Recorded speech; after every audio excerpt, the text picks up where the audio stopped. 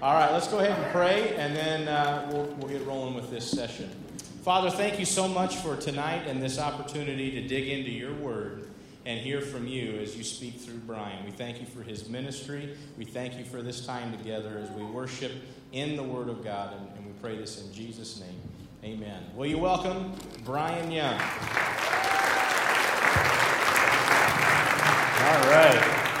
What we're going to do is it says part 2 because we're building on what I talked about Sunday if you were here. Now, if you weren't here Sunday, that's okay. A, you could watch it online, or B, it doesn't have to. You don't have to hear that to understand what we're going to be talking about here tonight. But we are going to really just dive deeper into Genesis. One of the things that I had mentioned Sunday is that when we look at Genesis, today most people are kind of thinking, well, it's either creation kind of based, that's what it's all about. And while that is true, there are answers to creation. I've been here 2 or 3 times already. I've given a lot of you those kind of things. And I just thought, I want to dive deeper because I want you to see the depth of God's Word. It's not so much about the science of creation. It's about Jesus Christ and how we get to see Him. And one of the verses I shared was in Deuteronomy, which it says that God declares the end from the beginning. We don't really stop to think about what that means. And I really believe that a part of what that means is this, is do you want to know what is going to happen in end times? Do you want to know what heaven's going to be like? Then you need to study the beginning, Genesis. Because in Genesis, the beginning, He declares the end. He declares what things are going to be like. And when we look at the paradise of Garden of Eden, we see that that is indeed a picture and a model of what heaven is. A picture and a model of God's throne, the temple. And I'm not going to go all through that again, but this is kind of where we're picking up. And so tonight, we're going to start here on verse 9 of chapter 2. If you have your Bibles, that's great. Follow along. That way you can kind of refer back. Otherwise, I'll have it up here as well. But I love to hear the sound of those pages turning and you guys being able to just dive into the Word. It's a wonderful sound. It's like angels' wings. So anyway, in Genesis 2:9 here, it says this. The Lord God made all kinds of trees grow out of the ground, trees that were pleasing to the eye and good for food. In the middle of the garden were the tree of life and the tree of the knowledge of good and evil. A river watering the garden flowed from Eden. From there it was separated into 4 headwaters. Now, Sunday we talked about that tree of life, and that is a picture of Jesus. I think in a sense it was Jesus. Okay? We're not going to get into that tonight. But we are going to look at the other tree, the tree of the knowledge of good and evil. If one is Jesus, do you think the other one might be the opposite? Kind of a picture of evil? You see, God has a perfect creation, but Satan tries to mimic everything that God does. Everything. There's a tree of life. He's got a tree of knowledge. God is a Trinity. So is the devil. Did you know that? You read in Revelation. You go read Revelation 12 and 13. We see a dragon, a false prophet, a beast out of the earth and a beast out of the sea. So you've got the Antichrist, the anti-God, the dragon, and the anti-Holy Spirit, the false prophet. We see Jesus is called the morning star. Guess what? Satan is called the morning star. We see virtually everything that God does, Satan tries to mimic. God says it is by grace that you have been saved. And the devil says, yes, it's by grace you've been saved. There is nothing you need to do at all. Which I agree with to a point. But today we have such a cheap grace that is being promoted out there that we say, oh, you're a Christian? Yeah, you don't need to change your life. You just live however you want. Repentance, no big deal because it's by grace you've been saved. And so the devil takes that message and he does what it says in Jude, and he says that there are people who will slip in among you. And not only that, but even from among your own people, there will be those who are going to use this license, this grace as a license to sin. But they're not saved. And so the devil is sly, and this is what he does. He takes what is good and he corrupts it. And so we're going to talk about that a little bit here. There's a lot more that I would like to share that I don't have time to get into, so we're going to focus on some of the bigger parts. But in verse 10 here, this river gives life. It gives life to that Garden of Eden. In Psalm 46, verse 4, it says this: "There is a river whose streams make glad the city of God, the holy place of the tabernacle of the Most High." Now, in Psalms, this is really speaking of heaven, and it's a picture, I believe, of what Eden is showing us here as well. There is a river that makes glad. Okay? Also in Revelation 22, that is why we see in the new heaven, we see, he showed me a pure river of water of life. It's called the water of life again, as clear as crystal, proceeding from the throne of God and of the Lamb. Now again, Jesus is called the living waters, right? We can see that many times. If any of you are thirsty, he who comes to me will never thirst again. All these kinds of pictures of the river of life as well. But for now, let's just look at verse 11 here as well. The name of the first is the Pishon. It winds through the entire land of Havilah, where there is gold. The gold of the land is good. Aromatic resin. Some translations will call it bdellium. And onyx are also there. The name of the second river is the Gihon. It winds through the entire land of Cush. Now, one of the things that people always are asking me or telling me is that we can find where the Garden of Eden is today. Because do you know that we still, we've got the Tigris, we've got the Euphrates, we can see where some of these rivers are. Well, I got news for you guys. Noah's flood ruined it all. What happened is when Noah got off of the ark, he had, I'm sure, knowledge of that. They knew where the ark or the Garden of Eden was, Gan Eden. They knew where it was. But there was a cherub that was not allowing anybody to get in, guarding and protecting it. We're going to talk about that later, one of the greatest teachings, I think. The bottom line is, when the flood came, it was destroyed. Noah probably just renamed a couple of rivers. Well, we had these in the past, we're going to name these too. We have no idea that that's the place where it is today. So this idea of trying to find where the Garden of Eden is, I think it's a waste of time. Okay? That's not the point of the scripture here. I'm going to hone in a little bit on the fact that there was a lot of gold there. Not only just gold, but there was this resin, this bdellium, and onyx. Why are those things mentioned? Well, if this is a picture of heaven, if this is a picture of paradise to come, then there must be something there. That gold we see in the tabernacle. We see the priests were to wear a gold sash. We see a gold holy to the Lord. On the holy people, they had this gold that was being worn. In heaven, we see there are gold streets, right? You might remember the old Reader's Digest joke where this guy, he dies, he goes to heaven, and he brings a suitcase, and St. Peter meets him at the gate, and he says, "I'm sorry, you can't bring that in." And he's like, "Well, God and I, we had a deal. God said I could bring one suitcase of stuff." So he goes and he checks with God. He comes back and he says, "All right, God said that I was just supposed to see what you brought." He says, "All right." So he throws this thing up on the table. And St. Peter apparently opens it up. And he looks and he sees all these gold bars. And he looks up just so confused. He says, "Pavement? Why'd you bring pavement?"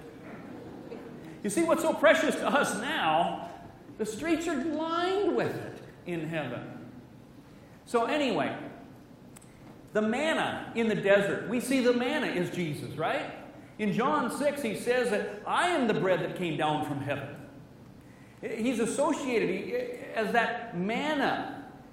Well, what's interesting is it tells us in Numbers as well as in Exodus, if I just pick one of them here, it says the manna looked like coriander seed and it looked like resin.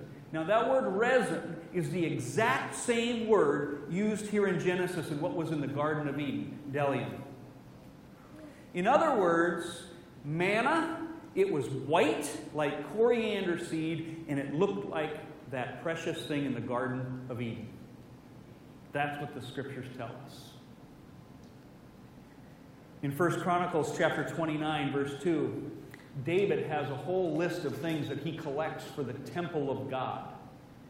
It says, now for the house of my God I have prepared with all my might gold for the things to be made of gold, silver for the things of silver, bronze for the things of bronze, iron, wood, and he goes on, onyx stones, glistening stones of various colors, all kinds of precious stones, and marble slabs in abundance. All these precious stones, but gold and onyx are also listed there. On the breastplate of the priest, onyx was listed. And so we see that there is a taking you back to the Garden of Eden. And I don't care whether you are in the Exodus period or if you go into the New Testament, God is always pointing us back to creation and to the Garden of Eden, Gan Eden. Always. Well, it's kind of interesting. If the manna was white, then we also see then that this resin must have been white. In Exodus 25 and in 28, as I just said, we see the high priest is to wear 2 onyx stones. And the 12 names of the 12 tribes of Israel were listed on this. But what's fascinating to me is the purpose, why God had the names written on them.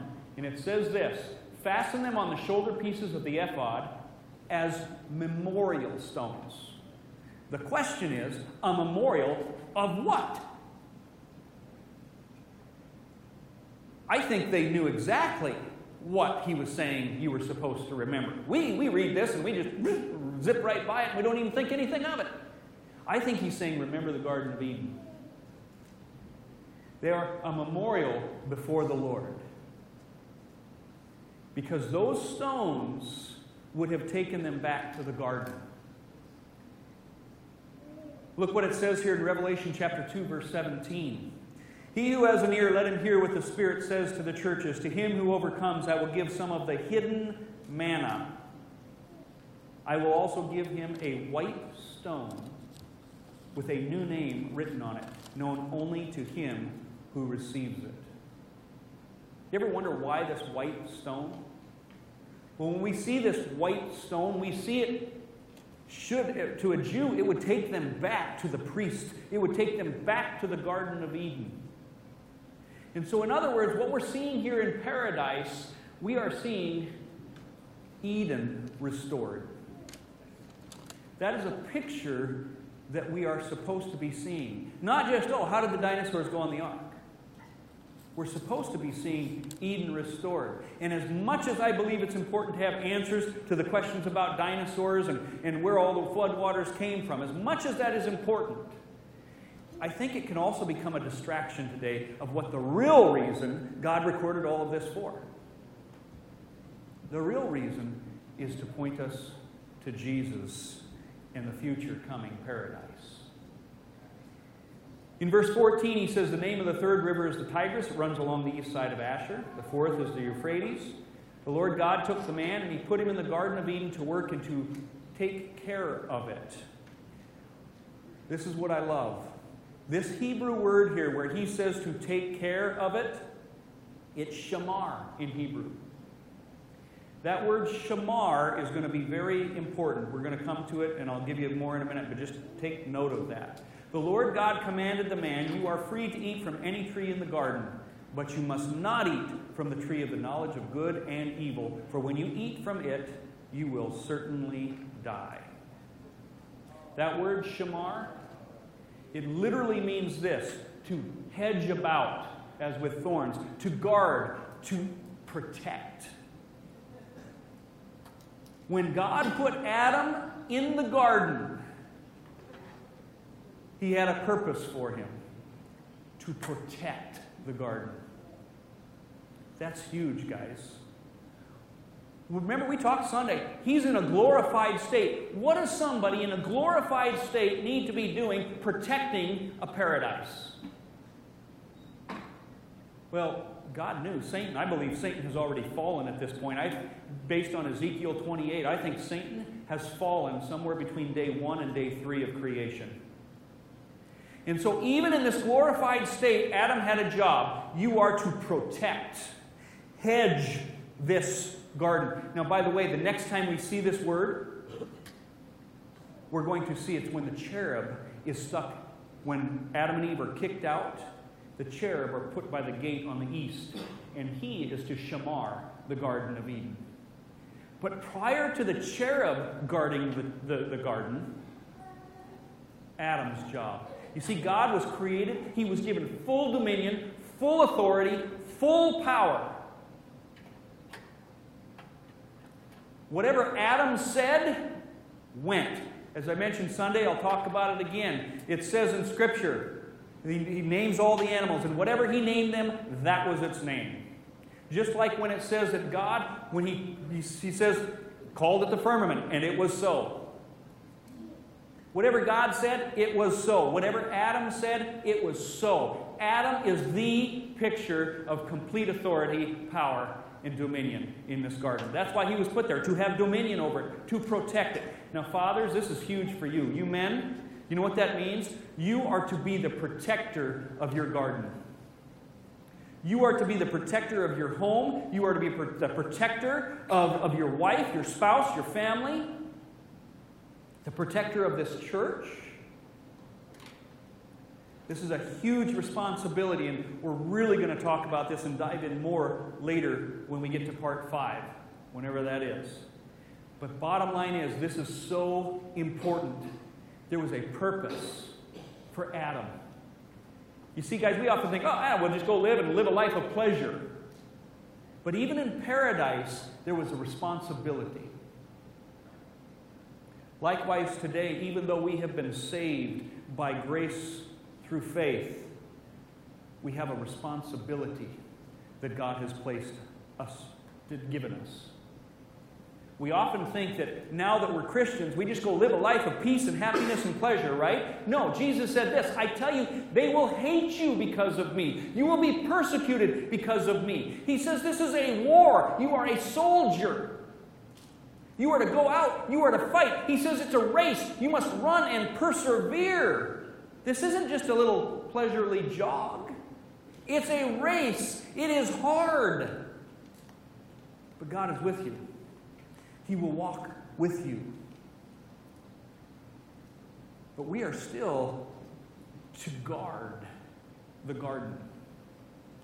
Like I said, we're going to come back to that. We'll circle back around because it's so important. But in Exodus 20 and verse 5, here's another aspect of this.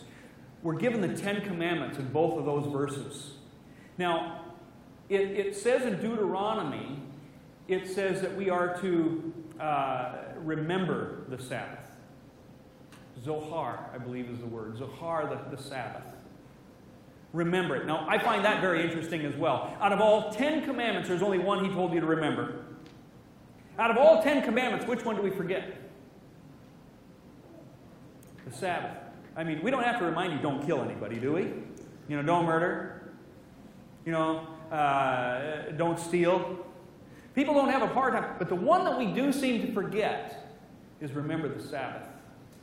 The very one he told us to remember, we forget. But then we go and we see in the other verse where these commandments are given here, that same word shamar is used again. Guard, protect. Do we really protect that day anymore? Not really, do we? This is such an important commandment. Not because by obeying it you get to be a higher up Christian, but God is saying if you keep these commandments, if you honor the Sabbath, if you remember that, if you protect it, and you take that day so that you make it holy, that you will rest and be in my word and to fellowship with one another, he says there's going to be a blessing in that. That's going to keep you from going astray. But what happens is we don't give God that time, and so as a result, because of the captivity of activity, we go astray. Not because you didn't necessarily keep the commandment, but because you weren't in God's word, because you didn't have time, because you didn't keep that commandment. It's a blessing to remember, protect the Sabbath. And like I said, the next time we see it is in the garden when the cherub come. Note in verse 16 here of our verses, there was food in the garden. He says, you may eat of that tree. You may eat of any tree you want, except for the tree of the knowledge of good and evil. Okay? Note, there was a commandment in paradise. Just like even though we are forgiven today, there are commandments. Jesus said, if you love me, you will do. Some of these trees you could eat from, one you could not. The first commandment was a food law, you might say. Okay? And by the way, one of them in the end is a food law, as we see in Isaiah. I'm not going to get into that tonight. But it's a food law. And the result of disobedience to that law was death. You see, in verse 17, it goes on and it says the tree is called the knowledge of good and evil. Isn't that kind of strange? I mean, how can you put those two together, good and evil? I thought something's either good or it's evil. I think there's a message here, and I think the message is something that I'm seeing in the churches all over the place. Syncretism.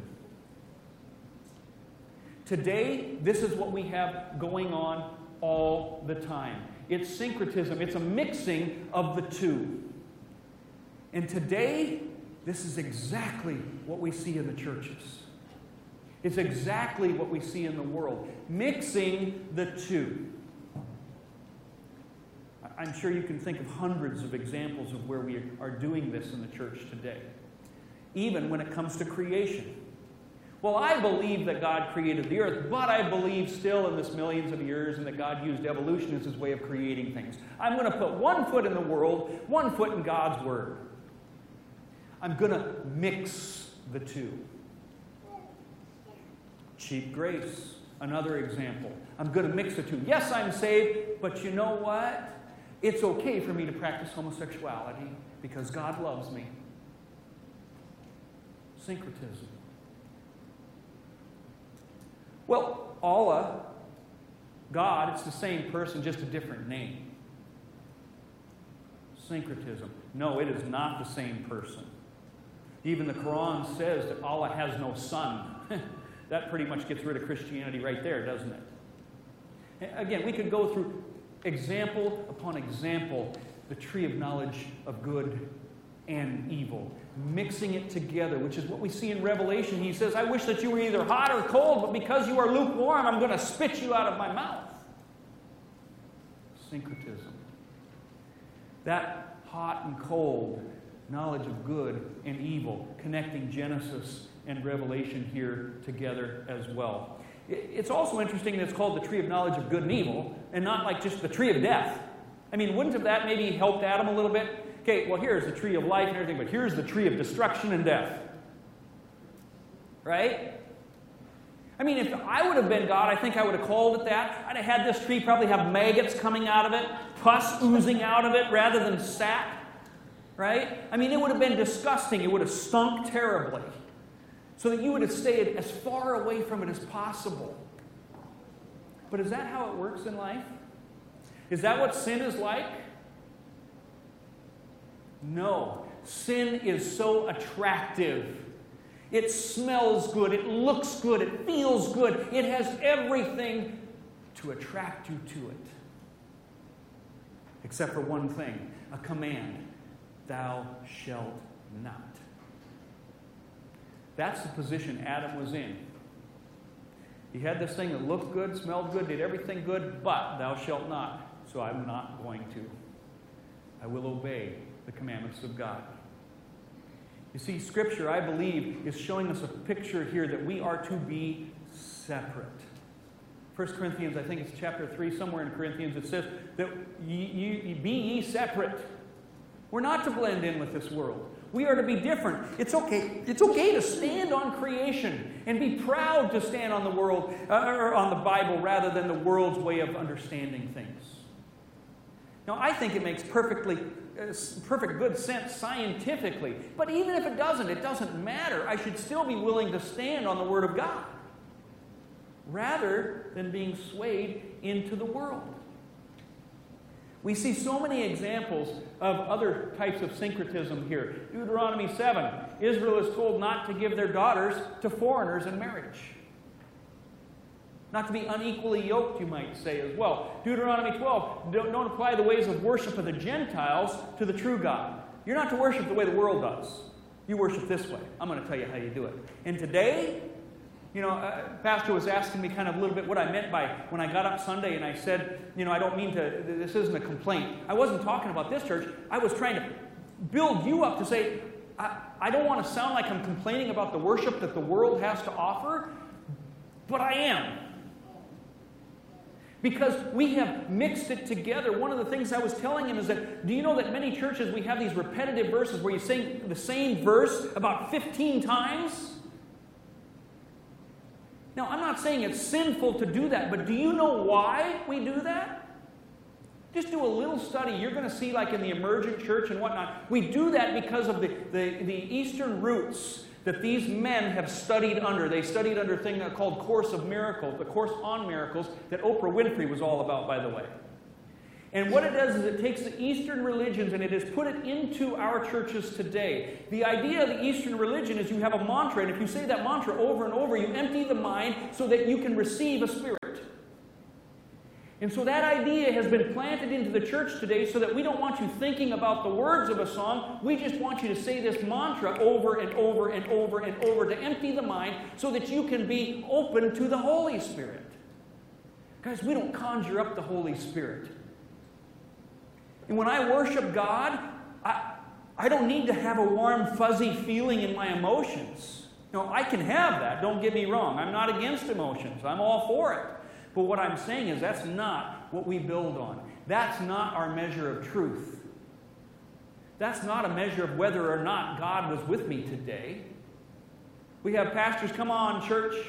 You want to experience God today? Guess what? I'm going to experience Him whether I feel Him or not. I experience Him by the promises of His Word that says He is with me and He will never leave me. And whether I have that warm fuzzy or not, He hasn't left me. But that's a type of syncretism that has crept into our churches today. We see James 4, that friendship with the world is an enemy of God. We want to live like a Christian, but yet we still want our old ungodly friends. We want to live like the world. Watch the same filth that they watch. Listen to the same filth that they watch. We've got 2 Corinthians 6 with the unequally yoked. Deuteronomy 22 talks about not sowing or mixing two different types of seed or two different types of clothing. Again, it's a picture, just like in the Garden of Eden, good and evil. It's a spiritual picture that we are to be separate, set apart, holy for God. Lots of examples that we could look at. Well, Sunday, I gave you a little clip of the book of Enoch. And in case you weren't there, I need to explain this again. The book of Enoch is not in the Bible. Should not be in the Bible, I don't believe. Okay? It was found with the Dead Sea Scrolls in Qumran. The Jews have held it in high regard, but even they do not believe it's the inspired Word of God. Okay? At best, I think it's some good history. What I do think is that when I can look at historical documents, and I can see that it lines up with what Scripture says, it might help us have some better insight into some things. But I'm certainly not going to make doctrines out of it. Okay? But what we see here in the book of Enoch, I showed you what it said about the tree of life. Let's see what it says about this tree of knowledge of good and evil. It says, after these fragrant odors, as I looked towards the north over the mountains, I saw 7 mountains full of choice nard, fragrant trees and cinnamon and pepper, and thence went over the summits of all these mountains far towards the east of the earth, and passed above the Erythraean Sea, and went far from it, and passed over the angel Zotiel, and I came to the garden of righteousness. So basically, as I said Sunday, there are these 7 mountains, 3 on each side, and then 1 in the middle that seems to be God's throne. And here he says it's the garden of righteousness, Gan Eden, the Garden of Eden. And he says, and from afar these trees, more numerous than these trees, and 2 great trees there. Very great, beautiful, glorious, magnificent. And the tree of knowledge, whose holy fruit they eat and know great wisdom. Now it's kind of interesting, this tree of wisdom, knowledge, it seems like a good thing. We'll get to that here in a moment, right? Because, well, let's hit it now. Wisdom. We look at wisdom as good. We automatically hear wisdom, you kind of associate it with God. But the Bible talks about a worldly wisdom as well. Man's wisdom. We see here in 1 Corinthians 1:20, it says, "Where is the wise person? Where is the teacher of the law? Where is the philosopher of this age? Has not God made foolish the wisdom of the world? For since in the wisdom of God, the world through its wisdom did not know him, God was pleased through the foolishness of what was preached to save those who believe." So when we're talking about the tree of knowledge of good and evil, that tree of knowledge isn't always a good thing. This is where this whole idea of creation and evolution has fallen apart, because people keep eating off of the tree of knowledge of good and evil rather than the tree of life. We always want to have some knowledge, something to know. This is where the Gnostics came from, if you're familiar with them. Now, I'm not against knowledge, unless it's not founded on God's Word. Because like I said, I can look at creation and I can see, if I start with the foundation of God's Word, science fits. But if you don't start with that, you can come up with all kinds of other worldly knowledge that is just a lie. It's that simple. Isaiah 47 says, you have trusted in your wickedness and have said, "No one sees me." Your wisdom and knowledge mislead you. That's where we are in America today. Our wisdom, our knowledge, all these professors with PhDs at Harvard. Okay, they know their ABCs and 1, 2, 3s, but yet the Bible says they're fools, because the fool says in his heart there is no God. It's false knowledge, wisdom that has misled them. You see, these are examples of corrupted wisdom. We were never meant to come in contact with corrupted wisdom. We were never meant to know certain things like evil, pornography.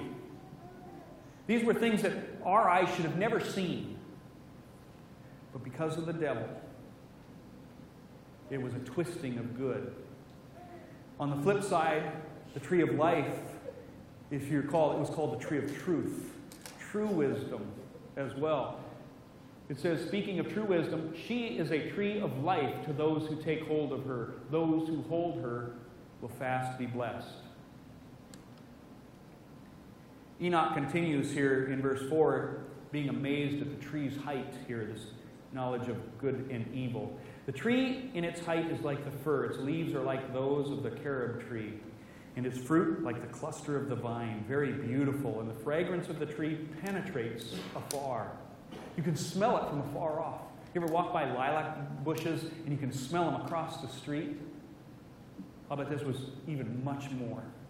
And it says, "Then I said, how beautiful is the tree, how attractive is its look. And Raphael, the holy angel who was with me, answered and said, this is the tree of wisdom, of which thy father old in years and thy aged mother, who were before thee, have eaten. And they learnt wisdom, and their eyes were opened, and they knew that they were naked, and that they were driven out of the garden." This is the tree of wisdom that caused all of this destruction. You see, by the way, what's going on here in Enoch is there's an angel who is taking Enoch, whether through vision or whatever, I don't know, but he is seeing these things. A glimpse of the past, you might say. Now, I believe at this point that tree of knowledge of good and evil was still there when Enoch was alive. It's not until the flood probably it is wiped out, the Garden of Eden, because that cherub seems to have guarded that garden all the way to the time of the flood. And then no more.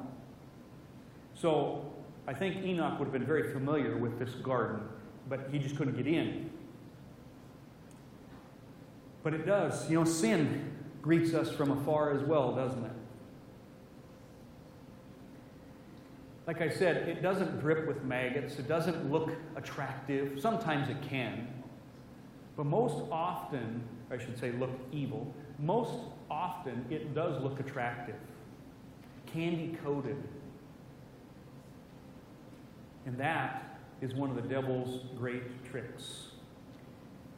It's attractive. It draws you in from afar. It smells good. It mimics what is good. It's not going to hurt you. It's going to be good for you. You can handle looking at this pornography this one time. You're strong enough not to get hooked. You're strong enough not to get hooked on drugs. Going out and partying this one time, it won't affect you. All these lies that Satan does, when God says, no, we say, well, how about just a little? Stay away. Hosea warns us here in chapter 10, sow righteousness for yourselves, reap the fruit of unfailing love, and break up your unplowed ground. For it's time to seek the Lord until he comes and showers his righteousness on you. But you have planted wickedness.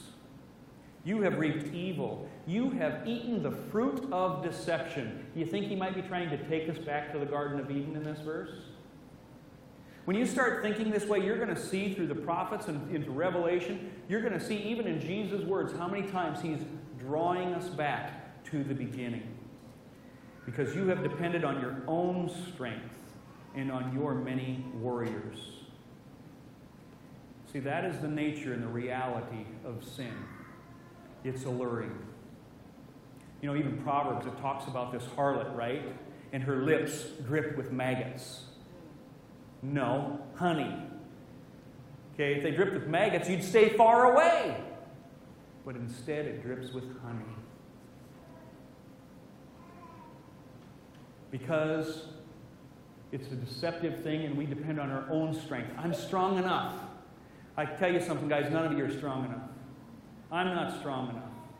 I don't care what sin it is. We're not strong enough. This is why it is through Christ that we can do all things. We need to be in His Word. We need to be focused on His Word. We need to be meditating on His Word. We need to be having that in the forefront of our mind each and every day to keep us from doing the things that we shouldn't be doing. And when we fail, which we all do and we're all going to do, we can get back up and say, thank you, Jesus, for your forgiveness, that the law has no longer a condemnation for me. But I'm still going to obey that law. If I fall 1,000 times, I'm going to get back up and I'm going to obey it again. When I disobey it, I'm going to get back up and I'm going to obey it again. I'm not going to give up. But that's the problem, is too often we give up. We give up too early. Here's what happens, guys, when we give up. You remember David? When David was, he had a son, and his name is escaping me. One of you pastors can help me, but Tamar, he fell in love with Tamar, one of David's sons.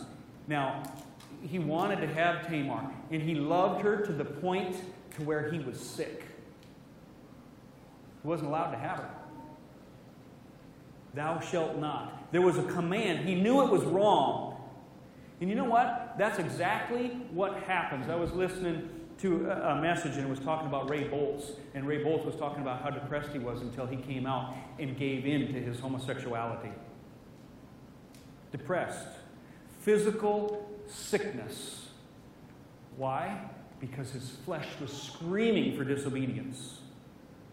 Just as what was happening with David's son here. His flesh was screaming to the point it literally made him physically sick. And rather than continue to say no, continue to persevere, to continue to run the race, he gave in to get rid of the sickness. He disobeyed God. And what was the result? Ultimately, death. It's hard sometimes, but we can't give up. This is where the gospel is so beautiful. Because we will fail.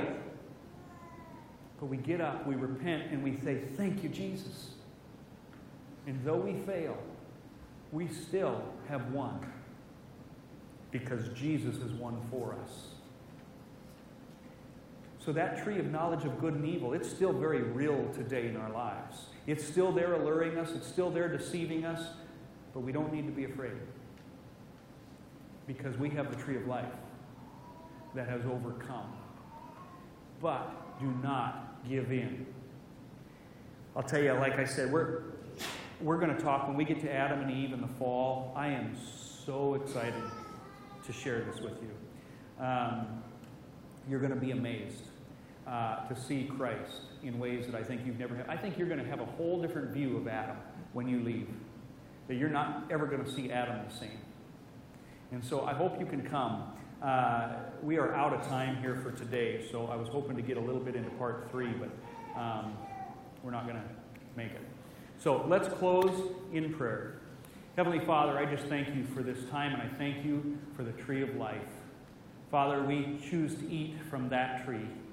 And when we fail, Lord, we choose to look at that tree as well, knowing that you have redeemed us. Yes, we have been kicked out of the garden because we have sinned.